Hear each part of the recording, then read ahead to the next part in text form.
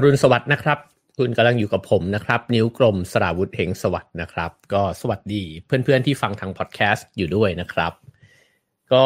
วันนี้เป็นวันที่2แล้วนะครับของ Have a nice day ก่อนอื่นก็เช่นเคยนะครับ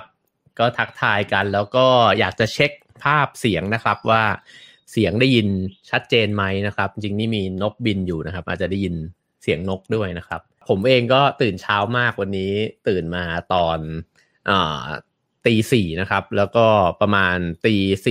4:40ออกไปวิ่งมา15โลนะครับวันนี้ก็มีเกมมาชวนเล่นกันด้วยวันนี้ก่อนที่จะเข้าเนื้อหากันเนี่ยผมก็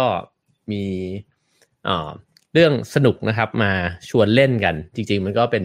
กิมมิคเล็กๆนะครับเพราะว่าพอดีว่าผมตื่นมาวิ่งเนี่ยตอนเช้าเป็นรูทีนเหมือนกันนะครับก็เป็น morning routine ของผมนะครับก็ควบคู่กันกับจัด Have a nice day ก็เลยคิดว่า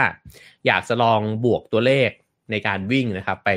เรื่อยๆลองดูว่าในเดือนกุมภาพันธ์เนี่ยจะวิ่งสะสมระยะได้เท่าไหร่นะครับเพื่อนๆหลายคนก็อาจจะวิ่งกันอยู่ด้วยนะครับเพราะฉะนั้นเนี่ยจะเห็นตัวเลขที่มุมนี้นะครับที่มุมนี้นะครับตัวเลขที่เห็นอยู่เนี่ยเป็นตัวเลขสะสมระยะนะครับตอนนี้ก็ 25K คือ25กิโลเมตรนะครับก็จะลองดูว่าเราจะค่อยๆสะสมไปเรื่อยๆนะครับเผื่อว่าเพื่อนๆที่ฟังอยู่เนี่ยมีเป้าหมายอะไรบางอย่างนะครับแล้วก็อยากจะสะสมอาจจะไม่ใช่การวิ่งก็ได้นะครับแต่ว่าก็ลองสะสมไปด้วยกันแล้วก็มาดูว่า1เดือนเราสะสมอะไรไปได้มากน้อยแค่ไหนนะครับครับผมก็วันนี้เนี่ยตั้งใจจะมาชวนคุยในเรื่องต่อจากเมื่อวานนี้นะครับคือเมื่อวานเราคุยกันว่าถ้าเกิดว่าเราตื่นขึ้นมาแล้วใช้เวลาช่วงเช้าเนี่ยได้อย่างดีใช่ไหมครับก็จะมีโอกาสที่จะทำให้เป้าหมายทั้งหลายเนี่ยมันสำเร็จลงได้นะครับแต่ทีนี้เนี่ยก็คิดว่าการที่เราจะบรรลุเป้าหมายที่ตั้งใจไว้เนี่ยมันก็อาจจะไม่ได้ง่ายนักนะครับเพราะว่าถ้ามันง่ายก็ทุกคนก็คงจะทำได้ตามเป้ากันหมดแล้วนะครับก็เลยจะมาชวนคุยครับว่าแล้วจริงๆแล้วอะไรที่มันเป็นองค์ประกอบที่ทำให้เราเนี่ยทำอะไรบางอย่างสำเร็จแล้วก็เราทำอะไรบางอย่างไม่สำเร็จครับในช่วงเวลาที่เรากำลังมุ่งหน้าไปสู่เป้าที่ตั้งไว้หรือว่าถ้าเปรียบกับการวิ่งก็เหมือนกับมุ่งหน้าไปสู่เส้นชัยนะครับมันก็จะมีช่วงเวลาที่บางคนก็จะรู้สึกว่าไม่อยากไปต่อแล้วนะครับซึ่งผมว่ามันเกิดขึ้นกับทุกๆคนนะครับทุกคนน่าจะเคยมีช่วงเวลาแบบนี้ในชีวิตกับเรื่องใดเรื่องหนึ่งแล้วก็อาจจะบางคนอาจจะผ่านมาได้บางคนก็อาจจะปล่อยมือแล้วก็เลิกราไปนะครับนั่นก็คือช่วงเวลาที่เรารู้สึกว่าอยากยอมแพ้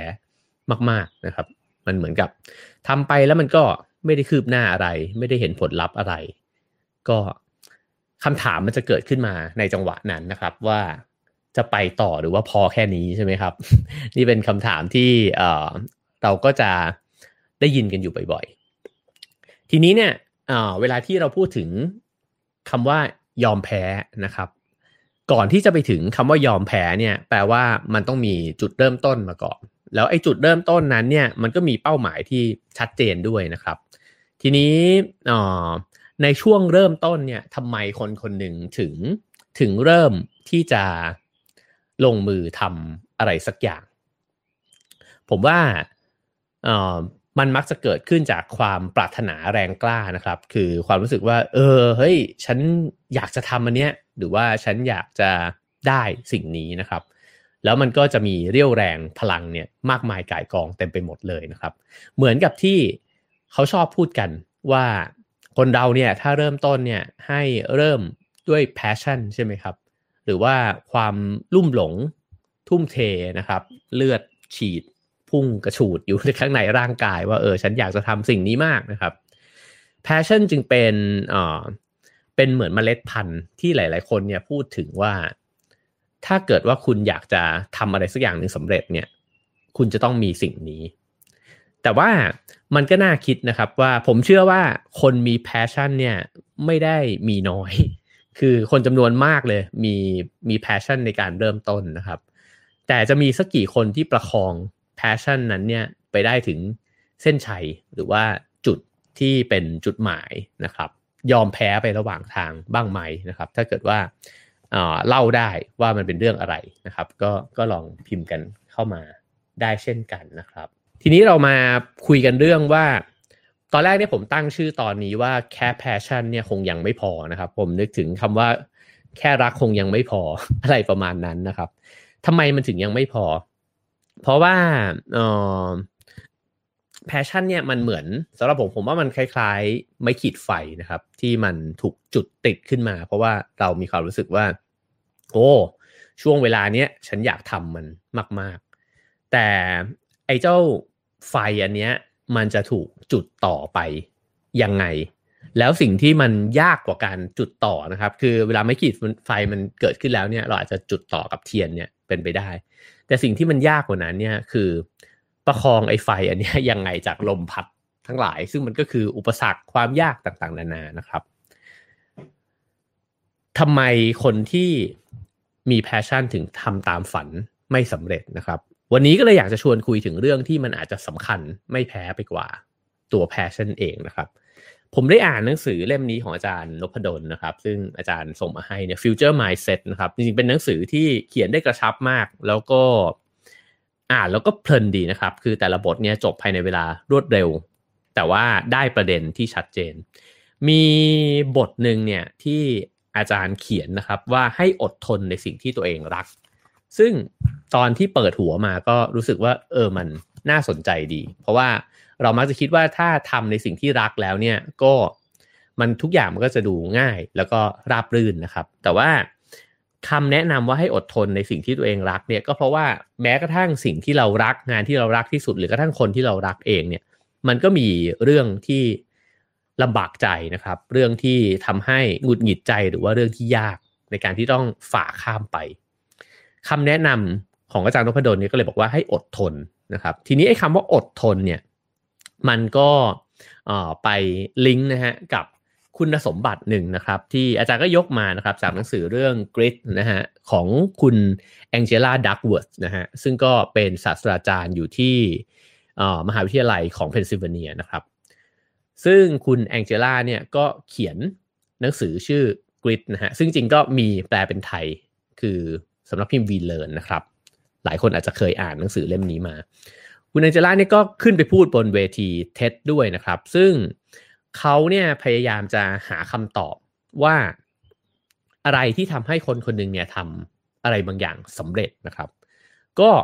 ปรากฏว่าสิ่งที่ทำให้คนคนหนึ่งประสบความสำเร็จในชีวิตเนี่ยมันไม่ใช่ผลการเรียนไม่ใช่คนที่เรียนเก่งแล้วก็ไม่ใช่ IQ ไม่ใช่ความฉลาดด้วยนะครับเพราะว่าสิ่งเหล่านั้นเนี่ยอาจจะมีคนที่มีแต่คนที่ฉลาดหรือว่าเรียนเก่งเนี่ยก็อาจจะทำอะไรไม่สำเร็จได้เหมือนกันนั่นแปลว่าเขาขาดคุณสมบัติบางอย่างไปนะครับนั่นแปลว่าเขาอาจจะยอมแพ้ไปกลางทางซึ่งคำตอบที่ปรากฏออกมาเนี่ยมันคือ passion เนี่ยมันจะต้องบวกกับอีกคุณสมบัติหนึ่งนะครับนั่นก็คือ perseverance ซึ่งก็คือการที่คนคนหนึ่งเนี่ยไม่ย่อท้อนะครับผมเรียกมันว่าคุณสมบัติแบบกัดไม่ปล่อยนะครับซึ่งคนที่จะมีคุณสมบัติแบบนี้เนี่ยมันหาไม่ง่ายเหมือนกันนะครับคือคนเริ่มมีเยอะนะครับแต่ว่าคนที่พอเริ่มแล้วเจอปัญหาแล้วไม่วางมือไม่เลิกลาเนี่ยหาได้ยากนะครับยิ่งถ้าเกิดว่าไปเจอกับสิ่งที่มันหนักหนาแล้วก็กับเรื่องที่อาจจะไม่ชอบใจมากๆเลยเนี่ยจะมีสักกี่คนที่กัดไม่ปล่อยแล้วก็ยังยืนสู้กับมันนะครับจนกระทั่งไม่รู้แหละว่าจะชนะหรือไม่ชนะแต่ว่าเขาไม่ลงจากเวทีคุณสมบัติแบบนี้นี่เองนะครับที่เขาบอกว่าพอไปทำการสำรวจทำการเก็บข้อมูลมาแล้วเนี่ยคนที่ประสบความสำเร็จทั้งหลายเนี่ยจะต้องมีมันนะครับซึ่งมันก็เลยตรงกับคลิปอันหนึ่งที่ผมเพิ่งได้เห็นนะครับได้ดูผ่านทางหน้าจอนี้เป็นคลิปของนักวิ่งนะครับซึ่งก็เป็นนักวิ่งคนหนึ่งที่ตอนผมดูแล้วผมรู้สึกทึ่งเขามากนะครับเพราะว่าที่บอกว่าตรงเนี่ยก็เพราะว่านักวิ่งคนนี้เนี่ยเขาก็พูด ตรงกับสิ่งที่คุณแองเจล่าบอกเลยคือบอกว่าความลุ่มหลงหรือว่า passion เนี่ยมันมีวันหมดอายุนะครับแต่สิ่งที่จะทำให้มันไม่หมดอายุเนี่ยก็คือตอนที่เราเปลี่ยนมันให้ไปเป็นสิ่งที่มันสม่ำเสมอหรือเรียกว่าวินัยนะครับคลิปที่ผมได้ดูเนี่ยหลายๆคนอาจจะเห็นผ่านตานะครับคือพี่อู๋ซึ่งเป็นนักวิ่งนะครับนักวิ่งอัลตร้านะครับชื่อจริงของเขาคือคุณจินตวัฒน์พรสุขสวัสดิ์นะครับพี่อู๋เนี่ยวิ่งแบบโอ้โหจนตัวร่างกายนี่ลีนมากเลยนะครับแล้วก็ตอนที่เขาให้สัมภาษณ์ในคลิปเนี่ยเขาบอกว่าระยะซ้อมของเขาเนี่ยเวลาที่ออกวิ่งไปซ้อมเนี่ยเขาจะวิ่งวันละ1มาราธอนนะครับซึ่งเราฟังแล้วก็โอ้โห15โลเรานี่แบบเป็นเด็กน้อยเลยนะครับแล้วก็ถ้าวันไหนลองรันหรือว่าวันไหนที่วิ่งยาวเนี่ยนะครับพี่อู๋เนี่ยเขาจะวิ่ง100 โลครับซึ่ง100 โลสำหรับผมเนี่ยมันคือแบบโอ้โหเป็นอีเวนต์ใหญ่ของชีวิตนะครับแต่ว่าสำหรับเขาเนี่ยคือการซ้อมในวันหยุดซึ่งสิ่งเหล่านี้เนี่ยถามว่าทำไปทำไมนะครับก็มีคำถามในคลิปเนี่ยเขาถามว่าทำยังไงให้คนเราเนี่ยสามารถวิ่งได้นานๆนะครับเขาก็บอกว่ามี2อย่างที่เขาใช้ในชีวิตนั่นก็คือ motivation กับ discipline นะฮะซึ่ง motivation มันก็คล้ายๆ passion นะฮะคือ motivation ก็คือสิ่งที่มันกระตุ้นเรามันเป็นแรงกระตุ้นใช่ไหมครับที่มัน motivate เราให้เราลุกขึ้นมาทำอ่ะแต่ไอสิ่งเนี้ยเขาบอกว่าทำไปได้สักแป๊บหนึ่งอ่ะมันก็จะหมดอายุลงผมเอาเรื่องนี้มาเล่าเพราะว่าผมคิดว่าตั้งแต่เมื่อวานนะครับที่เราคุยกันเรื่อง morning routine เราก็อาจจะมีความรู้สึกว่าฉันจะลองเปลี่ยนวิธีการใช้เวลาในตอนเช้าหรือว่าเปลี่ยนกิจกรรมในยามเช้าของเราเนี่ยให้มันมีตารางเวลาที่ชัดเจนหรือว่าให้มันมีประโยชน์มากขึ้นนะครับอันนี้ก็เหมือนฟังแล้วคุยกันแล้วเนี่ยมันเหมือนได้ motivation ไปแต่ว่าเราจะทำแบบนั้นเนี่ยได้นานแค่ไหนนะครับเพราะฉะนั้นพี่อู๋แนะนำว่าตอนแรกเริ่มวิ่งเราอาจจะรู้สึกสนุกกับการวิ่งแต่วิ่งไปสักพักมันรู้สึกว่า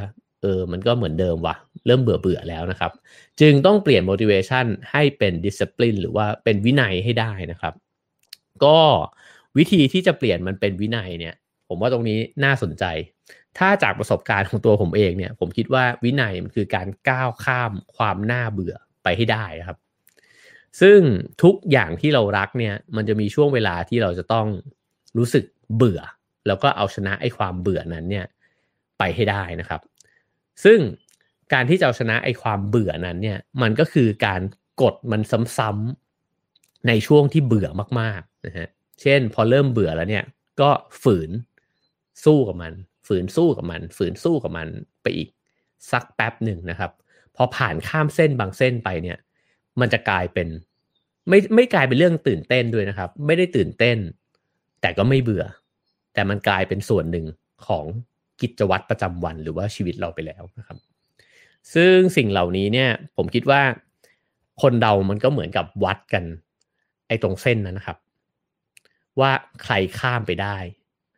ไอ้กิจวัตรที่เป็นประโยชน์มันก็จะกลายไปเป็นส่วนหนึ่งของชีวิตใช่ไหมครับในขณะที่อีกคนนึงอาจจะตื่นเต้นมากเลยในตอนแรกแล้วก็ทำสม่ำเสมอมากๆเลยในตอนแรกแต่พอมันหมด motivation ไปแล้วเนี่ยก็ไม่สามารถข้ามเส้นไปได้เพราะฉะนั้นไอ้กิจกรรมเหล่านั้นเนี่ยมันจึงค่อยๆหายไปจากชีวิตนะครับแล้วคนที่ไปถึงเส้นชัยก็คือคนที่ข้ามเส้นจนกระทั่งมันกลายเป็นวินัยไปได้ผมว่าคนเราเนี่ยเริ่มต้นด้วยความสนุกเริ่มต้นด้วยความรักความปรารถนานะครับแต่ความรักความสนุกความปรารถนาเนี่ยไม่สามารถหล่อเลี้ยงเราไปได้ตลอดทางแต่ว่าเราจะต้องเมื่อไหร่ก็ตามที่เราทนอยู่กับสิ่งที่รักเนี่ยนะครับกับด้านทรมานของมันได้เนี่ยมันจะพาเราไปสู่จุดหมายที่เราตั้งใจไว้ได้นะครับก็อันนี้เป็นข้อแรกนะครับก็คือนอกจากจุดประกายแล้วเนี่ยก็พยายามเปลี่ยนมันให้เป็นวินัยให้กลายเป็นวินัยแล้วเราจะเปลี่ยนมันให้กลายเป็นวินัยได้ยังไงก็คือการข้ามเส้นความน่าเบื่อไปให้ได้นะครับหลายคนอาจจะอยู่ในช่วงตื่นเต้นหลายคนอาจจะอยู่ในช่วงกำลังเบื่อหลายคนอาจจะอยู่ในช่วงข้ามเส้นนะครับหรือว่าหลายคนก็อาจจะข้ามเส้นไปแล้วก็เป็นไปได้นะครับผมก็เลยคิดว่าหลังจากที่ ทั้งอ่านแล้วก็ฟังแล้วเนี่ยผมก็รู้สึกว่าคนที่มี passion เนี่ยมันมีเยอะนะครับแต่คนที่กัดไม่ปล่อยเนี่ยมีน้อยเพราะฉะนั้นถ้าเกิดเราเป็นคนกัดไม่ปล่อยเนี่ยเราก็จะเป็นคนที่ผมว่าก็เป็นคนที่น่าทำงานด้วยนะครับแล้วก็เป็นคนที่ค่อนข้างมีมีคุณภาพในลักษณะของการที่ไม่ยอมแพ้นะครับเดี๋ยวจะคุยกันต่อนะครับว่าแล้วเราจะทำยังไงในช่วงเวลาที่แบบเราอยากจะเลิกแล้วอะแต่เราจะไม่เลิกนะครับนั่นก็คือชื่อหัวข้อในวันนี้นั่นเองคือในวันที่อยากยอมแพ้เนี่ยทำยังไงให้ไปต่อได้นะครับก็สวัสดีทุกคนที่เข้ามานะครับหลายๆคนอาจจะเพิ่งเข้ามากันมีคนดูรวมกัน Facebook กับ YouTube 1,000 กว่าคนแล้วนะครับขอบคุณมากๆเลยนะครับขอบคุณทุกคนที่แชร์ไปด้วยนะครับมีใครพิมพ์แซวมาครับว่าสวัสดีพี่เหลียงอ๋อ พี่หนุ่ม Runner Journey นะครับสวัสดีทุกๆคนนะครับเมื่อกี้เห็นพิมพ์บอกกันมาด้วยนะครับว่าฟังจากจังหวัดไหนกันนะครับคุณบี้นะฮะบอกว่าเคยตั้งใจจ่ายหนังสือให้ครบ100 เล่มต่อปีแต่ด้วยเวลาที่มีจากการทำงานไม่พอเลยทำให้เป้าหมายไม่สำเร็จนะครับก็จริงๆเวลาตั้ง100ถ้าได้สัก80หรือกระทั่ง60-50อย่างนี้ผมว่าก็ถือว่าได้เยอะมากแล้วเหมือนกันนะครับผมว่าสิ่งนี้แหละครับเป็นความท้าทายเพราะว่าตอนที่เราตั้งเป้าหมายเนี่ยมันไม่มีตัวแปรอะไรเลยนะครับเรามักจะตั้งเหมือนกับว่าทั้งตลอดเส้นทางเนี่ยมันไม่มีหลุมบ่อ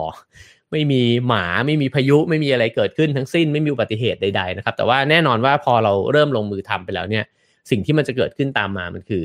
ปัญหาทั้งนั้นเลยนะครับที่จะต้องแก้นะครับเข้าสู่สิ่งต่อไปนะครับ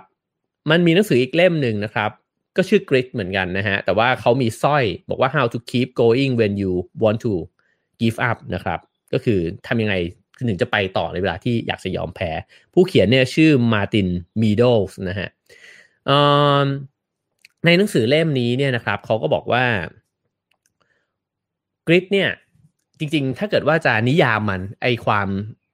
ไม่ยอมแพ้กัดไม่ปล่อยเนี่ยนะครับหรือว่าความทนทายาทเนี่ยมันก็คือการที่เราใครสักคนหนึ่งเนี่ย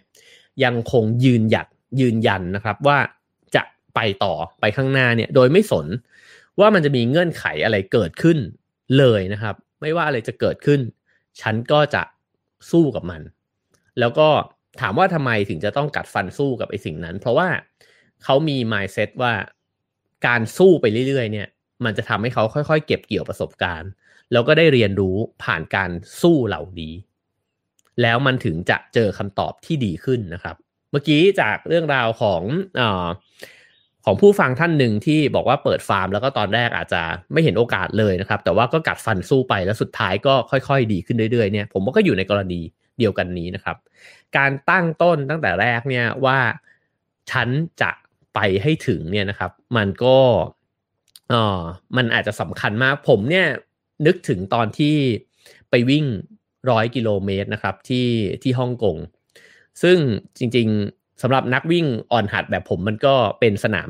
ที่ยากมากนะครับแล้วก็ผมจำได้เลยว่าได้คุยกับพี่ป๊อก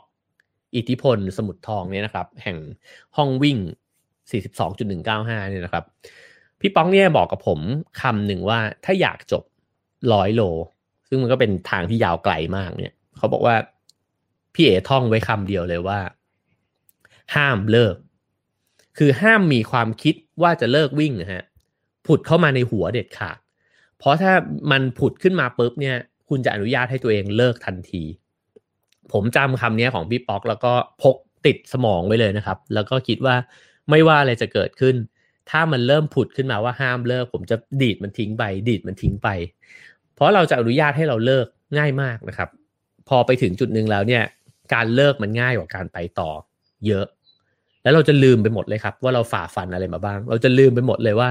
เราซ้อมมาเป็นพันโลเราแบบเหนื่อยยากมาก็เพื่อที่จะไปให้ถึงเส้นชัยเนี่ยเราก็ลืมมันไปนะครับเพราะว่าพอแล้วดีกว่านะครับในหนังสือเล่มนี้เนี่ยเขาเขียนกราฟหนึ่งนะครับซึ่งเป็นกราฟที่ทำให้เราเห็นภาพของเส้นทางการไปสู่ความสำเร็จเนี่ยได้อย่างน่าสนใจนะครับก็คือเราจะสตาร์ท ในจุดที่สมมุติกราฟมันเริ่มต้นจากจุดที่แถวเบอร์5นะครับเราสตาร์ทเนี่ยประมาณอาจจะ5 6 7แถวๆนี้นะครับก็คือเป็นช่วงเป็นการสตาร์ทที่มีพลังมากพอสมควรเลยแล้วเราก็ค่อยๆเริ่มเดินทางครับพอเราเริ่มเดินทางออกไปเนี่ยสิ่งที่มันจะเกิดขึ้นก็คือเรี่ยวแรงพลังของเราเนี่ยมันก็จะค่อยๆถดถอยลงเพราะว่าเราจะเจอกับอุปสรรคและเราจะรู้ว่าเราไม่ได้เก่งอย่างที่คิดแล้วก็ค่อยๆรู้มากขึ้นเรื่อยๆเลยครับว่าโหกูมันห่วยว่ะจริงๆมันยากกว่าที่คิดว่ะแล้วก็ค่อยๆล่วงลงมาจนกระทั่งไปถึงจุดนึงเนี่ยมันคือก้นเหวเลยครับก้นเหวจุดที่แบบไม่น่าจะรอดว่ะดูแล้วไปต่อไม่ได้นะครับในก้นเหวนั้นเนี่ยบางคนก็คือเลิกครับแต่คนที่มีคุณสมบัติแบบกัดไม่ปล่อยเนี่ยเขาจะค่อยๆโงหัวจากไอ้ก้นเหวนั้นนะครับก็คือไม่ยอมเลิกแล้วก็ค่อยๆไต่ขึ้นมาจากก้นเหวนั้นเนี่ยขึ้นมาจนกระทั่งตรงเนี้ยหลังจากที่ไต่จากก้นเหวเนี่ยกราฟมันจะเริ่มชันขึ้นนะครับชันหมายความว่าคุณพัฒนาเร็วขึ้นมากกว่าตอนแรกก็คือตอนแรกคุณค่อยๆเหี่ยวลงแต่ตอนพัฒนาเนี่ยมันจะดีดขึ้นเพราะว่าคุณพ้นจุดต่ำสุดไปแล้วเนี่ยมันจะขึ้นมาแบบเหมือนฝึกวิชามาครับมันมักจะมีเรื่องหนังจีนใช่ไหมครับที่แบบว่าจอมยุทธเนี่ยแพ้ศัตรูแล้วถูกผลักลงเหวแล้วไปเจออาจารย์หรือไปเจอคัมภีร์แล้วก็สุดท้ายเนี่ย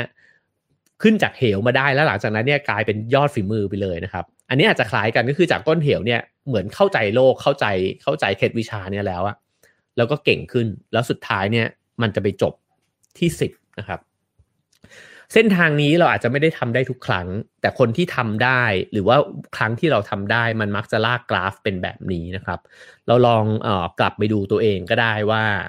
มีครั้งไหนนะครับหรือเรื่องราวไหนภารกิจไหนที่เราเคยตั้งใจว่าอยากทำให้มันได้แล้วก็เคยอยู่ในช่วงที่ท้อมากๆแล้วเราไม่ปล่อยมือนะครับแล้วมันเป็นแบบนี้ไหมเราพัฒนาจากจุดต่ำสุดเนี่ยขึ้นมาสู่จุดที่มันสูงมากได้จริงหรือเปล่านะครับผมคิดว่า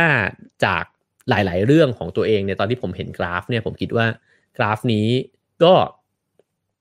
ถือว่าค่อนข้างตรงนะครับกับชีวิตของตัวเองไอ้จุดต่ำสุดของก้นเหวเนี่ยมันคืออะไรบ้างนะครับมันก็คือการที่รู้สึกว่าตัวเองทำไม่ได้นะครับเจอวิพากษ์วิจารณ์คุณอาจจะถูกตัดสินแล้วก็ได้ว่าคุณล้มเหลวแล้วก็คุณก็ท้อใจมากๆคุณอาจจะไม่มีใครช่วยเหลือคุณเลยนะครับแล้วก็คุณทดลองแล้วว่าทางนี้มันไม่เวิร์กแน่ๆในจุดนั้นเนี่ยความคิดแบบไหนกันที่มันทำให้คนคนหนึ่งไปต่อถ้าเรามองว่ามันคือจุดต่ำสุดแล้วมันไม่มีจุดที่สูงไปกว่านี้แน่นอนนะครับเราก็จะเลิกแต่ถ้าเรามองว่าจุดต่ำสุดเนี้ยมันเป็นจุดที่ทำให้เรารู้นะครับว่าโอเคฉันรู้ละว่าฉันขาดอะไรไปบ้างฉันรู้แล้วว่าฉันโง่ตรงไหนฉันรู้แล้วว่าฉันอ่อนตรงไหนคือใช้เส้นทางที่ผ่านมาทั้งหมดเนี่ยเพื่อทบทวนว่าที่แท้เราต้องฝึกวิชาอะไรอีกบ้างนะครับซึ่งจริงๆสิ่งนี้มันก็จะไปลิงก์กับไอ้เรื่อง growth mindset กับ fixed mindset ใช่ไหมครับว่าถ้า fixed mindset ก็คือฉันเปลี่ยนแปลงอะไรไม่ได้แล้วอะฉันคงไม่ได้เกิดมาเพื่อสิ่งเนี้ยฉันก็คงเป็นได้แค่นี้นะครับแต่พวก growth mindset ก็คือที่แท้ทางที่ผ่านมาทั้งหมดเนี่ยมันบอกกับฉันว่าฉันต้องพัฒนาด้านนี้เพิ่มขึ้นอีกนะครับ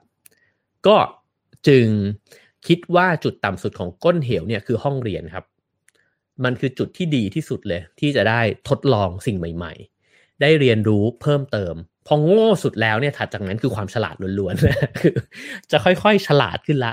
หลังจากนี้ฉันจะค่อยๆดีกว่าเดิมมากขึ้นไปเรื่อยๆนะครับแน่นอนว่าเวลาเราพูดแบบนี้เนี่ยมันง่ายนะครับแล้วก็มาดูราวกับว่าเราควรใช้กราฟเนี้ยหรือวิธีคิดแบบเนี้ยกับทุกเรื่องแต่เคล็ดลับมันอยู่ตรงนี้ครับมันอยู่ที่ว่ามันไม่ใช่ทุกเรื่องที่เราจะต้องสู้นะครับคือถ้าคนเราเนี่ยจะชนะทุกเรื่องเลยเนี่ยผมว่าโอ้โหหัวไหม้นะฮะแล้วก็ เราคงแบบว่าตัวไหม้ไฟไปหมดเพราะว่าโอ้โหเราจะขูดพลังงานอะไรออกมาชนะในทุกเรื่องทุกสนามหมดนะครับการเลือกว่าเราอยากจะชนะในสนามไหนจึงเป็นเรื่องสำคัญอันดับถัดไปนะครับ สรุปเรื่องของกราฟก่อนนะครับเราจะเริ่มต้นจากจุดที่มีไฟมากๆค่อยๆเดินทางไปเจออุปสรรคแล้วก็เหี่ยวลงเรื่อยๆรู้ว่าฉันโง่ไปถึงจุดก้นเหวบางคนเลิกบางคนไปต่อถ้าไปต่อคือการเรียนรู้ทั้งหมดพอเรียนรู้เสร็จปุ๊บเนี่ยกราฟมันจะไปจบที่จุดที่สูงกว่าเดิมนะครับอันนี้สำหรับคนที่เลือกว่าจะไปทีนี้คำถามก็คือว่าแล้วถ้าเกิดว่ามันมี2 choice คือไปต่อกับเลิกดีกว่าอะไรที่ทำให้เราตัดสินใจว่าเลิกดีกว่านะครับคำแนะนำจากหนังสือเล่มนี้เนี่ยเขาบอกว่าเออเราอาจจะต้องถามตัวเองด้วยคำถามที่สำคัญคำถามหนึ่งนะครับว่าเหมือนหยุดหายใจสักแป๊บแล้วก็ถามว่าไอสิ่งที่มันพยายามอยู่เนี่ยมันสำคัญกับเราจริงๆหรือเปล่าคำถามนี้เนี่ยคำตอบมันเปลี่ยนไปตามวันเวลานะครับวันแรกที่เราตั้งใจที่จะเริ่มลงมือทำมันอาจจะโคตรสำคัญเลยอะอยากได้มากอยากเป็นมากหรือว่าไม่โหถ้าฉันไม่ผ่านสิ่งนี้หรือไม่สำเร็จสิ่งนี้เนี่ยมันจะต้องแย่แน่ๆเลยนะครับแต่พอช่วงเวลามันผ่านไปแล้วเนี่ยความสนใจเราอาจจะเปลี่ยนนะครับเป้าหมายเราอาจจะเปลี่ยนเงื่อนไขต่างๆในชีวิตอาจจะเปลี่ยนความต้องการอาจจะเปลี่ยนไปแล้วนะครับแล้วบางทีเราเหมือนว่ายน้ำไปหาเกาะหนึ่งแล้ว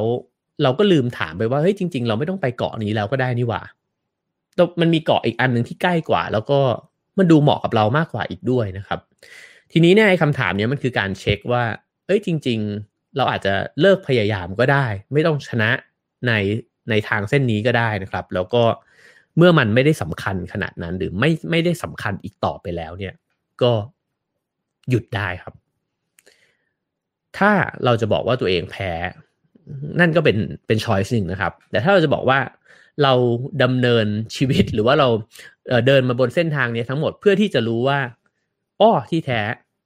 เราไม่ได้อยากไปที่นี่นี่หว่ามันก็ไม่ได้แพ้นะครับมันแค่ใช้เวลาในการที่ทำความเข้าใจกับตัวเองในเส้นทางที่เลือกเท่านั้นเองนะครับเพราะฉะนั้นคำถามนี้จึงสำคัญนะครับว่าเป้าหมายนี้เนี่ยมันสำคัญหรือว่ายังสำคัญกับเราไหมถ้าไม่ก็เลิกนะครับแต่ถ้าใช่ล่ะถ้าใช่ก็ไปต่อครับเพราะว่าถัดจากก้นเหวแล้วมันจะมีแต่เคล็ดวิชาครับมันจะมีแต่เคล็ดวิชาที่เรากำลังจะได้เรียนรู้แล้วก็เก่งขึ้นในเรื่องนั้นนะครับทีนี้คำแนะนำก็คือว่าเวลาที่เรามองชีวิตตัวเองเนี่ยนะครับ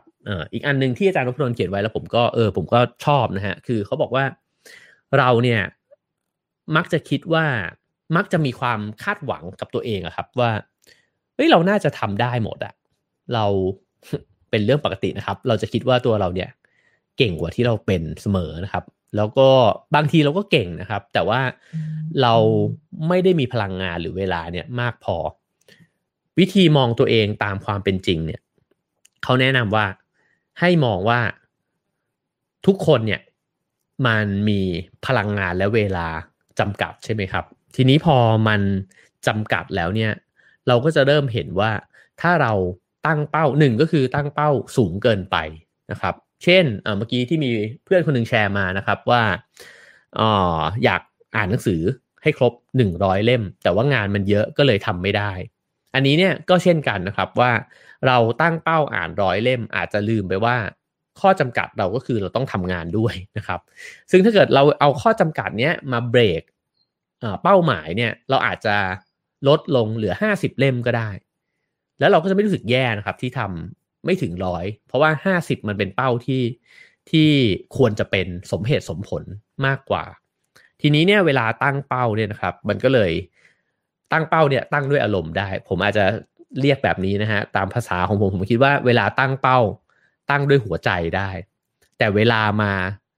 มาสกรีนเป้าเนี่ยให้สกรีนด้วยสมองนะครับก็คือหูอยากทำมากลิสต์ออกมาก่อนได้ครับแล้วก็ค่อยมากรองมันว่าแล้วอะไรที่เราพอจะทำได้จริงๆนะครับเพราะฉะนั้นถ้าเกิดว่าเราจะต้องวางมือจากสิ่งที่ทำได้ไม่ดีบ้างเนี่ยก็อย่าไปผิดหวังกับตัวเองมากนักนะครับก็รู้สึกว่ามนุษย์มันก็ทำอันนี้ได้บ้างทำอันนี้ไม่ได้บ้างก็ปกตินะครับเพียงแค่ว่าสิ่งสำคัญมันคือโฟกัสกับ สิ่งที่มันมีผลกับชีวิตเราจริงๆนะครับเช่นถ้ามันมีภารกิจหนึ่งที่มันจำเป็นกับเรามากๆเลยในปีนี้เนี่ยแล้วเราจำเป็นจะต้องวางภารกิจอื่นๆออกไปหมดเลยนะครับถ้าไอ้ภารกิจแรกเนี่ยมันสำคัญมากจริงๆเนี่ยยังไงมันก็เป็นสิ่งที่คุ้มค่าแล้วก็ควรทำนะครับแล้วก็เมื่อไหร่ที่เราปลดภารกิจที่ไม่สำคัญเนี่ยแล้วก็เราอยากทำมันเพียงเพราะว่าเราอาจจะแค่มีความปรารถนาเท่านั้นเองนะครับเมื่อปลดวางออกไปแล้วเนี่ยเราก็มุ่งเป้าไปที่สิ่งที่มันสำคัญจริงๆเนี่ยเราอาจจะรู้สึกเบาขึ้นก็ได้นะครับก็ผมว่าคำแนะนำนี้เป็นคำแนะนำที่น่าคิดมากก็คือตระหนักอยู่เสมอว่ามนุษย์มีข้อจำกัดแล้วก็เราไม่ได้เก่งขนาดนั้นนะครับเราจึงไม่สำเร็จบ้างก็ได้นะครับแต่ควรสำเร็จในสิ่งที่สำคัญครับผมเดี๋ยวเราพักดูอ่านคอมเมนต์กันนิดนึงนะครับนี่จากนครศรีธรรมราชก็มาฟังจากลาวนะครับคุณปริชาติบอกว่าอยากได้โทรอีก990นะครับพยายามมา6ปีเริ่มที่467ปัจจุบันได้860แล้วนะครับปีที่แล้วงดไปพอท้อใจโอ้โหนี่ก็เห็นการพัฒนามากเลยนะครับสวัสดีนะครับคุณอีฟบราวน์ชูการีนะครับจากนิวซีแลนด์นะครับโอ้โหคุณอ้วกันลือนะครับบอกว่าฟังไปตอนนี้วิ่งครบ10โลแล้วนะครับทำไมวิ่งได้เร็วขนาดนี้ครับเนี่ยคุณมะเหมี่ยวนะครับบอกว่าอยากมีมาราธอนแรกนะครับตอนนี้วิ่งถึงฮาล์ฟแล้วใจยังคิดว่าฟูลไม่ได้แน่ๆต้องฮึบใหม่นะครับก็สู้ๆครับเป็นกำลังใจให้นะครับอันนี้จากคุณจันเพนนะครับจากอุดรธานีคุณอินฟินิตี้นะครับจากยะลานะครับโอ้คุณบูตงผมอ่านถูกหรือเปล่าเอ่ยครับจากอินเดียนา USA เลยนะครับโอ้ขอบคุณมากๆนะครับสวัสดีครูโบด้วยนะครับโอ้โหผู้ฟังมาจากหลากหลายมุมโลกมากเลยนะครับขอบคุณทุกคนที่มาอยู่เป็นเพื่อนกันตอนเช้านะครับถ้าผมสั่งปลาท่องโกมาวางตรงกลางได้ผมจะสั่งมาวางนะครับจิบกาแฟไปด้วยกันเรื่อยๆนะครับคราวนี้มาต่อนะครับนอกจากที่บอกว่าคนเราเนี่ยมีทรัพยากรจำกัดแล้วเนี่ยนะครับมันก็ยังมีอีกเรื่องหนึ่งที่คล้ายๆกับเรื่องนี้ผมว่าถ้าเกิดว่าเรามองตัวเองเป็นซุปเปอร์แมนเนี่ยนะครับเราจะรู้สึกพอใจกับตัวเองหรือว่ามีความสุขกับตัวเองเนี่ยได้ยากเกินไปนะครับแต่ถ้าเกิดว่าเรามองตัวเราเองเป็นมนุษย์ผู้อ่อนแอแล้วก็ ทำได้บ้างไม่ได้บ้างเนี่ยพอเวลาทำได้เนี่ยมันรู้สึกดีใจนะครับเนี่ยแค่ตื่นเช้ามา2วันเนี่ยนะครับเรารู้สึกเฮ้ยดีใจแล้วนะฮะเพราะฉะนั้นเนี่ยมันมีสิ่งหนึ่งที่เขาบอกว่าคนเราไม่ค่อยมองแล้วก็มองข้ามไปมันคือสิ่งที่เรียกว่า slow progress นะครับคือความก้าวหน้าแบบช้าๆเรามักจะดีใจกับสิ่งที่แบบโห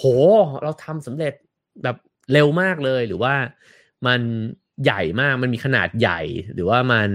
เป็นผลลัพธ์ที่แบบตื่นตาตื่นใจมากนะครับแต่จริงๆไอตัวการพัฒนาอย่างช้าๆเนี่ยมันไม่ค่อยเห็นนะครับแต่มันเกิดขึ้นจริงๆผมว่าจริงๆไอความต่อเนื่องเนี่ยก็เป็นสิ่งที่น่าดีใจกับมันได้นะครับเพราะฉะนั้นเนี่ยคนที่เห็นในการพัฒนาแบบช้าๆเนี่ยหรือ slow progress เนี่ยนะฮะจะเป็นคนที่ผมว่าดีใจง่ายนะครับอย่างแรกแล้วก็เป็นคนที่รู้จักการรอคอยเคยมีคนบอกนะครับว่าถ้าเกิดว่ามนุษย์เนี่ยมีคุณสมบัติ2สิ่งนี้เนี่ยเราอาจจะทำอะไรได้อีกหลายอย่างเลยนั่นก็คืออดทนและรอคอยสิ่งที่ทำให้เราทำหลายๆอย่างไม่สำเร็จเนี่ยก็เพราะว่าเรารู้สึกว่าเราอยากได้มันเดี๋ยวนี้หรือไม่ก็เราอยากได้มันปีเนี้ยแล้วพอมันไม่ได้ก็ไม่เอาละนะครับเพราะฉะนั้นบางครั้งที่เราบอกว่าไม่เอาละเนี่ยมันก็ค่อยๆมี progress ของมันอยู่นะครับเพียงแค่มัน slow นิดหนึ่งเท่านั้นเองเพราะฉะนั้น slow progress เป็นคำที่น่าสนใจนะครับแล้วก็อาจจะนำไปสอดส่องชีวิตตัวเองได้ว่าเฮ้ยเรากำลังมี slow progress อยู่ในอะไรบางอย่างที่เราพัฒนาอยู่หรือเปล่านะครับ อีกคำพูดหนึ่งที่เขาบอกว่ามันเป็นเรื่องที่น่าคิดเวลาที่อยากจะยอมแพ้นะครับก็คือสิ่งที่เราอยากได้เนี่ยส่วนใหญ่เนี่ยมันอยู่นอกคอมฟอร์ตโซนเราทั้งนั้นก็คือเรายังทำไม่ได้หรอกเรายังไม่ได้ชินกับมันเรายังรู้สึกทรมานที่จะทำมันนะครับเช่นกันเมื่อกี้มีคุณผู้ฟังคนหนึ่งที่แชร์มาบอกว่าอยากจะจบฟูลมาราธอนแต่ตอนนี้วิ่งได้ฮาล์ฟมาราธอนแล้วก็รู้สึกว่าไปฟูลมันก็อาจจะรู้สึกว่ายากนะครับแน่นอนนะฮะถ้าเกิดว่าเราวิ่งระยะฮาล์ฟได้แล้วมันคือคอมฟอร์ตโซนเราละไอความปรารถนาเราอ่ะมันอยู่นอกจากนี้ไปนะฮะก็เพราะฉะนั้นเนี่ยมันจึงเป็นเหตุเป็นผลนะครับที่เราจะต้องออกเดินทางเพื่อที่จะไปตกเหวเนี่ยแหละตกไอ้ก้นเหวเนี่ยถึงไอ้จุดที่แบบโอ้ยเอาไหมไปต่อไหมเนี่ยนะครับให้ได้นะครับแล้วก็เรียนรู้ที่จะฝึกคุณสมบัติกัดไม่ปล่อยเนี่ยแล้วก็เติบโตขึ้นมาจากมันผมคิดว่าสิ่งนี้สำคัญก็คือว่าอะไรคือเหตุผลที่ทำให้เราควรจะดึงดันต่อไปกับเรื่องที่มันสำคัญนะครับผมคิดว่ามันไม่ใช่เพียงแค่เราจะได้ผลลัพธ์คือความสำเร็จในเรื่องนั้นเท่านั้นแต่สิ่งที่มันอาจจะมีค่าไม่แพ้กันเลยก็คือเราได้คุณสมบัติบางอย่างติดตัวเราคือคนที่วางมือง่ายเนี่ยก็จะกลายเป็นคนที่วางมือง่ายกับทุกเรื่องนะครับคือพอนิดๆหน่อยๆก็ไม่เอาแล้วดีกว่าแต่คนที่กัดไม่ปล่อยเนี่ยมันเหมือนนักมวยที่เป็นนักสู้ครับคือโดนต่อยน่วมแล้วก็ไม่ล้มอ่ะก็ล้มแล้วก็ลุกขึ้นมาแล้วก็ลุยต่อนะครับคุณสมบัติแบบนี้เนี่ยมันไม่สามารถอัดฉีดเข้าไปในตัวได้มันไม่สามารถกินอะไรเข้าไปแล้วก็แบบไปปลุกเราคุณสมบัตินี้ขึ้นมาหรือฝังชิปเข้าไปมันยังทำอะไรแบบนั้นไม่ได้นะครับมันจะเกิดขึ้นผ่านการอดทนทรมานเท่านั้นเลยนะครับผมคิดว่าผมเรียนรู้สิ่งนี้เนี่ยผ่าน2สิ่งอันที่1ก็คือสมัยเรียนถาปัตย์นะครับเราต้องแบบอยู่ดึกกันแล้วก็เขียนแบบกันหนักหนามากนะครับแล้วก็บางครั้งส่งแบบอาจารย์ก็ส่งกันหลายแบบมากๆนะครับเป็น10แบบจนกว่าจะผ่านก็ทำให้รู้สึกว่าอันนั้นก็เหมือนกับไม่ปล่อยแต่จริงๆคือปล่อยไม่ได้เพราะถ้าปล่อยมันตกนะฮะก็ต้องลุยต้องสู้ไปนะครับกับอีกอย่างนึงก็คือการวิ่งนั่นเองนะฮะก็คือถ้าเราสะสมสิ่งนี้มากขึ้นเรื่อยๆเรารู้ว่าจุดที่เราอยากจะเลิกที่สุดแล้วเราไม่เลิกเนี่ยผลลัพธ์มันน่าชื่นใจมากนะครับเวลาที่เราเหนื่อยจัดๆแล้วสุดท้ายเราก็ดึงดันที่จะวิ่งต่อแล้วเราได้เหรียญมาได้เข้าเส้นชัยเนี่ยไอความรู้สึกแบบนี้มันเล่าต่อกันไม่ได้แต่เวลาเจอเองมันจะฝังอยู่ในตัวนะครับแล้วก็เราจะนำคุณสมบัตินี้เนี่ยมาใช้กับการงานกับเรื่องอื่นๆของชีวิตด้วยนะครับแล้วผมคิดว่ามันเป็นคุณสมบัติที่สำคัญกับชีวิตเพราะชีวิตเนี่ยมันมีปัญหามากกว่าความราบรื่นอยู่แล้วนะครับทีนี้ถ้าเรามีปัญหาแล้วเราสามารถที่จะอยู่กับมันได้นะครับหรือว่าก็ตุ้ยมันไปผมมักใช้คำนี้นะครับก็ไม่ได้ชอบมันน่ะแต่ก็ตุ้ยกับมันไปนะครับตุ้ยกับมันไปแล้วก็สุดท้ายเราอาจจะตุ้ยมันได้มากขึ้นเรื่อยๆเหลืออีกนิดนึงนะครับที่เตรียมมาก็คือจากคุณแองเจล่าเช่นกันนะครับเขาบอกว่า4องค์ประกอบหรือว่า4คุณสมบัติทางด้านจิตใจเนี่ยของคนที่มีกริดเนี่ยนะฮะก็คืออย่างแรกเนี่ยเขาบอกว่าบางคนอาจจะเริ่มต้นจากความสนใจใช่ไหมครับคือสนใจสิ่งนี้ลองทำดูดีกว่าแต่คนที่มีกริดเนี่ยมันจะไม่ใช่แค่สนใจนะฮะมันจะรักมันต้องรักสิ่งนั้นเลยอ่ะคือมันอาจจะไม่ได้เริ่มต้นจากความรักก็ได้นะครับแต่ว่าพอทำไปหรือสนใจไอ้สิ่งนั้นไปเรื่อยๆเนี่ยคุณต้องรักอ่ะเพราะถ้าไม่รักเนี่ยมันเลิกง่ายนะครับบางคนแนะนำว่าถ้าเราทำอะไรจากการที่อยากจะได้อะไรตอบแทนนะครับหรือเช่นทำงานเพราะว่าคิดว่าเงินเดือนมันสูงดีอะไรเงี้ยถ้าเจออะไรที่มันน่าท้อใจเนี่ยเราอาจจะเลิกล้มได้ง่ายนะครับเหมือนกันเลยเวลาที่อยากจะสอบอะไรก็ตามนะครับถ้าเกิดว่าสอบแล้วเรารู้สึกว่าก็แค่อยากสอบให้มันได้เนี่ยแล้วเราไม่ได้รู้สึกว่าฉันอยากจะทำไอ้สิ่งนี้จริงๆฉันอยากจะประกอบอาชีพเนี้ยถ้าฉันได้ไอ้สิ่งนี้มานะฉันจะได้ทำงานนี้มันเป็นงานที่ฉันแบบโอ้โหมุ่งมั่นตั้งใจอยากจะทำเนี่ยพลังมันต่างกันนะครับคือความเก่งเรามันเท่าเดิมแหละแต่ความมุ่งมั่นเนี่ยมันต่างกันเพราะฉะนั้นความสนใจอาจจะยังไม่พอ ต้องเปลี่ยนแปลงมันให้กลายเป็นความรักให้ได้นะครับอันนี้คล้ายๆฉันทะเหมือนกันนะครับฉันทะวิริยะจิตตะวิมังสาอิทธิบาท4นะครับอย่างที่2ก็คือตั้งใจให้มากอันนี้วิริยะเลยนะ ช่างเหมือนอะไรเช่นนี้คือการความมุ่งมั่นตั้งใจเนี่ยมันคือการพัฒนาทุกวันนะครับก็คือหลังจากรักแล้วก็มาเปลี่ยนแปลงเป็นการลงมือทำการลงมือทำก็คือลงมือทำด้วยความมุ่งมั่นนะครับแล้วก็ไอ้ความมุ่งมั่นนี้เนี่ยก็คือในช่วงเวลาที่ไม่อยากทำที่สุดก็ฉันก็จะทำอย่างที่3นะครับก็คือความหมายที่ตอบตัวเองได้อะว่าทำไปทำไมวะนะครับเขาบอกว่าไอ้ความหมายนี้เนี่ยถ้ามันเล็กเราจะเลิกทำง่ายครับเช่นก็ลองทำดูโอ้โหอันนี้นี่พร้อมเลิกเลยนะฮะหรือก็มันก็เป็นอีกช่องทางนึงจะได้สร้างรายได้อย่างเงี้ยนะครับก็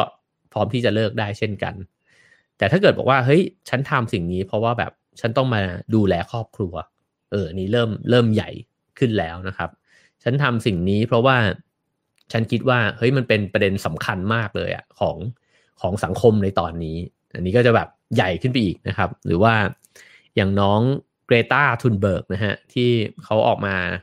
สู้เรื่องสิ่งแวดล้อมใช่ไหมครับผมว่าอันนั้นก็คือเป็นเรื่องที่ภารกิจที่ใหญ่มากเลยนะฮะเป็นเรื่องที่ต้องต่อสู้กับ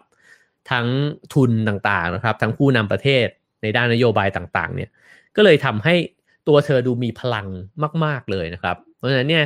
ไม่ว่ามันจะสำเร็จหรือไม่สำเร็จเนี่ยเราเห็นน้องเกรตาเนี่ยเป็นตัวอย่างที่ดีได้เลยนะฮะว่าเขาไม่ได้สู้ด้วยการที่คิดว่ามันจะสำเร็จหรือล้มเหลวเลยนะฮะแต่เขาสู้เพราะเห็นว่ามันสำคัญนะและความหมายของไอ้สิ่งนี้มันยิ่งใหญ่มากอ่ะคือโลกมันกำลังจะแย่ขนาดนี้แล้วพวกคุณทำอะไรกันอยู่เหมือนที่เขาพูดอยู่บ่อยๆว่าเหมือนบ้านมันไฟไหม้แล้วอ่ะคุณยังไม่รีบดับเพลิงมันอีกนะครับผมว่าความรู้สึกแบบนี้เนี่ยถ้าเกิดขึ้นกับการงานกับโปรเจกต์กับเป้าหมายอะไรสักอย่างหนึ่งในชีวิตเรานะครับเราจะรู้เลยว่าโอ้โหมันล้มเลิกไม่ได้ง่ายๆนะครับก็อันนี้ก็ลองค้นหากันดูสเกลก็อาจจะแตกต่างกันไปนะครับแล้วก็คุณสมบัติสุดท้ายนะครับก็คือความเขาเรียกว่าความเด็ดเดี่ยวนะครับซึ่งจริงๆมันก็คือการที่ผมว่ามันก็คือการที่ทนทายาทอ่ะมันเหมือนแบบเหมือนต่อยลงไปแล้วก็เด้งขึ้นมาต่อยลงไปแล้วก็เด้งขึ้นมาเนี่ยไอ้คุณสมบัติแบบนี้เนี่ยมันมาพร้อมกับความหวังครับคือคนเราเนี่ยเมื่อไหร่ที่สิ้นหวังแล้วเนี่ยมันจะไม่เหลืออะไรเลยนะครับเคยมีเพลงหนึ่งของวงหินเหล็กไฟใช่ไหมครับที่เขาบอกว่าหากจะต้องสูญเสียทุกอย่างความหวังขอให้เป็นสิ่งสุดท้ายหากต้องสูญเสียนะครับเพราะว่าถ้าสูญเสียแล้วซึ่งความหวังเนี่ยมันจะไม่เหลืออะไรเลยฮะเพราะว่ามันไม่รู้ว่าจะทำไปทำไมมันไม่เห็นละว่ามันจะดีขึ้นได้ยังไงนะครับไม่ว่าเรื่องไหนๆเนี่ยสิ่งที่จะต้องเก็บเอาไว้เนี่ยมันคือยังหวังอยู่อะว่ามันจะดีขึ้นได้ว่ามันจะเปลี่ยนแปลงว่าเราจะพัฒนาอะไรแบบนี้นะครับซึ่งเขาเปรียบเทียบกับเรื่องนี้ไอความแบบต่อยล้มแล้วลุกขึ้นมาใหม่เนี่ยครับกับภาษิตญี่ปุ่นที่บอกว่าล้ม7ครั้งก็ลุกขึ้น8ครั้งนะครับซึ่งคุณสมบัติเนี้ยถ้าใครมีเนี่ยแปลว่าคุณยังมีความหวังอยู่ก็ลองเช็คดูนะครับว่าเราเวลาที่เราล้มลงไปเนี่ยเรายังเก็บรักษาความหวังไว้ได้ไหมนะครับทวนนะครับ4คุณสมบัติอันที่1ก็คือแปลมันให้กลายเป็นความรักนะครับอันที่2ก็คือพัฒนาไอ้สิ่งที่เรารักเนี่ยทุกวันก็คือการลงมือทำอย่างมุ่งมั่นตั้งใจนะครับอันที่3ก็คือมีความหมายของสิ่งที่ทำเนี่ยใหญ่ไปกว่าตัวเองเพราะถ้าเป็นแค่ตัวเองเราจะล้มเลิกง่ายๆนะครับแล้วก็อันที่4ก็คือเป็นตุ๊กตาล้มลุกที่เปลี่ยนไปด้วยความหวังเพราะความหวังนั่นแหละที่มันดันเราให้ลุกขึ้นมาอีกมีอุปสรรคอะไรฉันก็จะเด้งขึ้นมาอีกนะครับซึ่งสิ่งนี้เนี่ยก็เป็นเรื่องเดียวกันนะครับกับสิ่งที่เรียกว่า growth mindset เหมือนกันก็คือว่าฉันคิดว่ามันจะเปลี่ยนแปลงไปในทางที่ดีขึ้นได้ตัวฉันเองด้วยนะครับซึ่ง ผมแถมให้อีกนิดนึงผมคิดว่าอีกคุณสมบัติหนึ่งก็สำคัญไม่แพ้กันนั่นก็คือความใจเย็นนะเป้าหมายเนี่ยบางครั้งมันทำไม่ได้เพราะว่ามันมีเงื่อนเวลาที่เร็วเกินไปแต่มันทำได้เมื่อยืดเวลาออกไปถ้าปีนี้ยังไม่ได้ปีหน้าอาจจะได้ไหมหรือถ้าปีหน้ายังไม่ได้อีกสักปีมันยังพอจะได้ไหมนะครับอันนี้ก็อยู่ที่เงื่อนไขละเพราะว่าบางทีมันก็เป็นเรื่องของการลงทุนใช่ไหมครับบางทีมันก็เป็นเรื่องของเวลาที่มันจำกัดบางทีมันก็เป็นเรื่องของทรัพยากรต่างๆก็ต้องประเมินกันแต่ว่าถ้ามันสามารถยืดเวลาออกไปได้เนี่ยมันก็มีโอกาสที่จะประสบความสำเร็จได้มากกว่าการที่เราจะเร่งให้มันเสร็จภายในช่วงเวลาที่มันจำกัดมากๆนะครับแต่ในทางกลับกันก็เช่นกันคือบางคนเนี่ยยืดเวลาไปยาวมากนั่นแหละทำไม่สำเร็จครับเพราะบางคนบอกว่าชอบทำอะไรที่มันเร็วแล้วก็เสร็จเร็วมากกว่าอันนี้ก็ต้องไปเช็คกับตัวเองว่าเป็นคนแบบไหนนะครับสุดท้ายนะครับมาถึงข้อสรุปคุณแองเจล่าเนี่ยเขาก็บอกว่าอย่างแรกเลยที่เขาตั้งคำถามว่าเวลาคน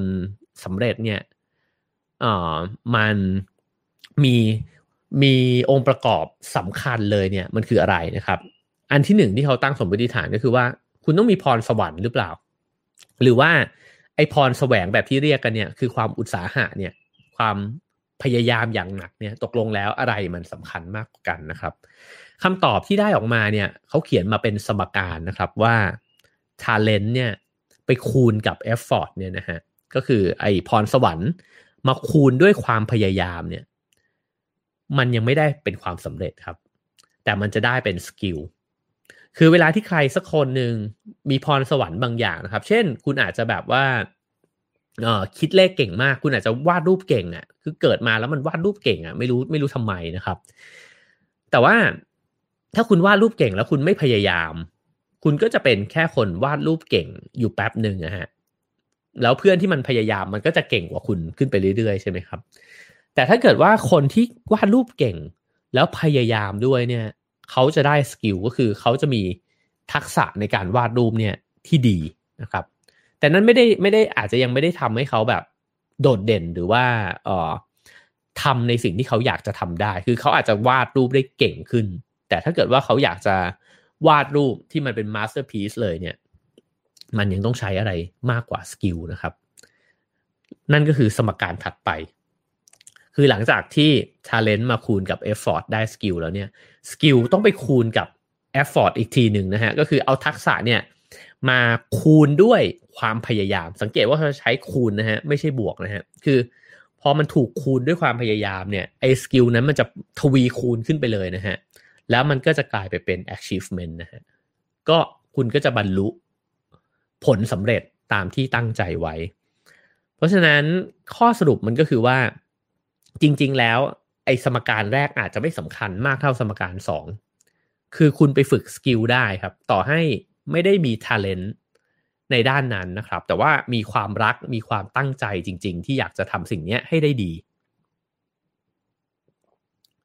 มาจากติดลบมาจากศูนย์เลยก็ได้แข่งกับเพื่อนที่เขาอาจจะบวก3บวก5อยู่นะครับแต่คูณด้วยความพยายามอย่างหนักหน่วงนะครับและกัดไม่ปล่อยสุดท้ายแล้วเนี่ยมันก็จะกลายเป็นความสำเร็จมากกว่าแล้วเขาบอกนี่คือสิ่งที่มันมีอยู่ในตัวคนที่ประสบความสำเร็จทั้งหลายในโลกใบนี้นะครับก็คือเราไม่รู้แหละว่าเขามีพรสวรรค์หรือไม่มีนะครับแต่ว่าเมื่อเขาพยายามและไม่ยอมล้มเลิกเนี่ยสุดท้ายแล้วมันจะกลายไปเป็นความสำเร็จที่มันมากกว่าคนที่มีพรสวรรค์แต่ว่าไม่พยายามซะอีกนะครับก็เพราะฉะนั้นเนี่ยข้อสรุปทั้งหมดนะครับก็คือสิ่งสำคัญเนี่ยมันก็คือความพยายามทีนี้ผมสรุปปิดท้ายอีกทีหนึ่งนะครับว่าวันนี้เราคุยกันเรื่องการยอมแพ้นะครับการยอมแพ้เนี่ยอย่างแรกเลยก็คือว่า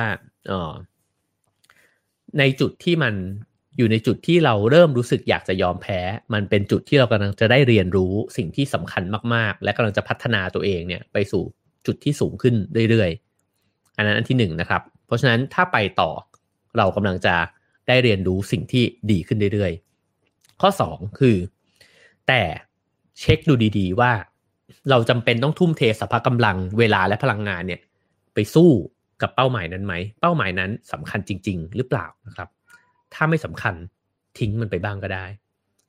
ข้อ3ก็เพราะว่าคนเราไม่ได้มีพลังงานและเวลาและทรัพยากรเนี่ยมากพอที่จะสำเร็จกับทุกเรื่องนะครับเราจึงแพ้บ้างก็ได้ชนะบ้างก็ได้นะครับแล้วก็ข้อ4ในช่วงเวลาที่อยากจะยอมแพ้เนี่ยอย่าลืมมอง slow progress ของตัวเองว่ามันอาจจะค่อยๆก้าวหน้าอยู่ก็ได้นะครับแค่เราไม่ได้สังเกตมันข้อ5ก็คือว่าสิ่งที่เราต้องการมันอยู่นอกคอมฟอร์ตโซนของเราเสมอนั่นจึงเป็นเหตุผลที่เราต้องเดินทางออกไปนะครับแล้วก็ไปตกลงไปในเหวแล้วก็เรียนรู้เพื่อที่จะเติบโตขึ้นมานะครับแล้วก็สุดท้ายแล้วเนี่ยถ้าเกิดว่าเรื่องที่มันสำคัญแล้วเราไม่ยอมแพ้เราก็จะกลายเป็นคนที่สะสมนิสัยของการกัดไม่ปล่อยแล้วก็เอานิสัยนี้เนี่ยมาใช้ได้กับอีกหลายเรื่องนะครับในชีวิตแล้วเรื่องที่ไม่สำคัญเราก็ยอมแพ้บ้างก็ได้เพื่อที่จะได้ใช้พลังงานและเวลาทั้งหมดเนี่ยมาทุ่มเทให้กับเรื่องที่มันสำคัญมากจริงๆนะครับคำแนะนำโดยรวมแล้วเนี่ยก็คือว่าเมื่อเช็คกับตัวเองแล้วว่าเป้าหมายที่ตั้งไว้มันมีคุณค่ามากๆทั้งกับตัวเองแล้วกับคนอื่นนะครับไม่ว่าอะไรจะเกิดขึ้นห้ามมีคำว่ายอมแพ้ อยู่ในใจนะฮะผมนึกถึงคำแนะนำของพี่ป๊อกว่าห้ามมีคำว่าฉันจะเลิกวิ่งหรือเลิกวิ่งดีกว่าเพราะมันผุดออกมาให้ดีดมันทิ้งไปนะครับแล้วก็แค่ลุกขึ้นมาแล้วก็ค่อยวิ่งไม่ได้ก็เดินต่อไปก่อนนะครับแล้วพอเดินต่อไปอีกสักระยะเนี่ยเรารู้สึกว่าเป้าหมายที่เราท้อมากอ่ะมันใกล้ขึ้นมาแล้วยิ่งใกล้ขึ้นมาเรื่อยๆเนี่ยมันเหมือนแบบอีก30โลอยากเลิกมากค่อยๆเดินไปเหลืออีก20แล้วว่ะจะเลิกก็เสียดายอีก10แล้วว่ะอีก10นี่จะไม่อยากเลิกแล้วครับพออีก10มันอีกนิดเดียวกัดฟันสู้นะครับแล้วก็ไอ้คำว่ายอมแพ้เราจะทิ้งมันไว้ตรงก้นเหวนั่นแหละครับแล้วเราก็จะค่อยๆไต่ขึ้นไปผมไม่รู้ว่าสำเร็จหรือไม่สำเร็จนะครับแต่เราจะได้สะสมนิสัยกริดหรือว่ากัดไม่ปล่อยแล้วเราก็อาจจะไปสำเร็จกับเรื่องอื่นก็เป็นได้ครับอยากชวนทำสิ่งหนึ่งนะครับเล่นๆนะฮะเหมือนพนักงานรับโทรศัพท์ของแบงค์ทั้งหลายเวลาที่เขาคุยกับเราเสร็จเขาก็จะบอกว่าช่วยให้คะแนนการบริการด้วยนะครับก็อาจจะให้คะแนนเนื้อหาได้นะครับว่าเต็ม5เนี่ยวันนี้คุณให้คะแนนเนื้อหาในวันนี้นะครับในเรื่องของการยอมแพ้เนี่ยเท่าไหร่นะครับเต็ม5 1 2 3 4 5นะครับก็ลองกดคะแนนให้กันมาได้นะครับแล้วก็ใครที่ดูอยู่ทาง Facebook นะครับก็ฝากกดแชร์นะครับกันสักคนละ1แชร์ส่วน YouTube ก็อย่าลืมกด Subscribe แล้วก็กระดิ่งนะครับใครที่ยังไม่ได้ไปSubscribe ใน YouTube ก็สามารถไปกดได้นะครับเพราะว่าเผื่อดูทางช่อง YouTube ได้นะครับก็ฝากแชร์กันไปนะครับอาจจะพิมพ์ Have a nice day กันได้นะครับแล้วก็อยากจะลากันไปด้วยคำทักทายเช่นเดิมนะครับ Have a nice day ก็คิดว่าอยากให้ทุกคนมีวันที่ดีนะครับก็ขอให้วันนี้เป็นวันที่ดีสำหรับทุกๆคนด้วยนะครับพรุ่งนี้ผมอาจจะเล่าเรื่องเกี่ยวกับคิดอยู่2เรื่องนะครับเรื่องร่างกายของมนุษย์เราที่มันสามารถที่จะบอกอะไรบางอย่างบอกใบ้บางอย่างกับเราได้นะครับกับอีกเรื่องหนึ่งก็คือเรื่องที่ว่าทำไมเราถึงไม่ควรจะโกรธคนอื่นนะครับก็เดี๋ยวขอไปย่อยข้อมูลนิดนึงนะครับแล้วก็เดี๋ยวจะมาส่งข่าวกันนะครับโอ้ดีใจนะครับที่ทุกๆคนชอบเรื่องที่เล่าให้ฟังนะครับก็ขอบคุณทุกคนครับ Have a nice day ครับ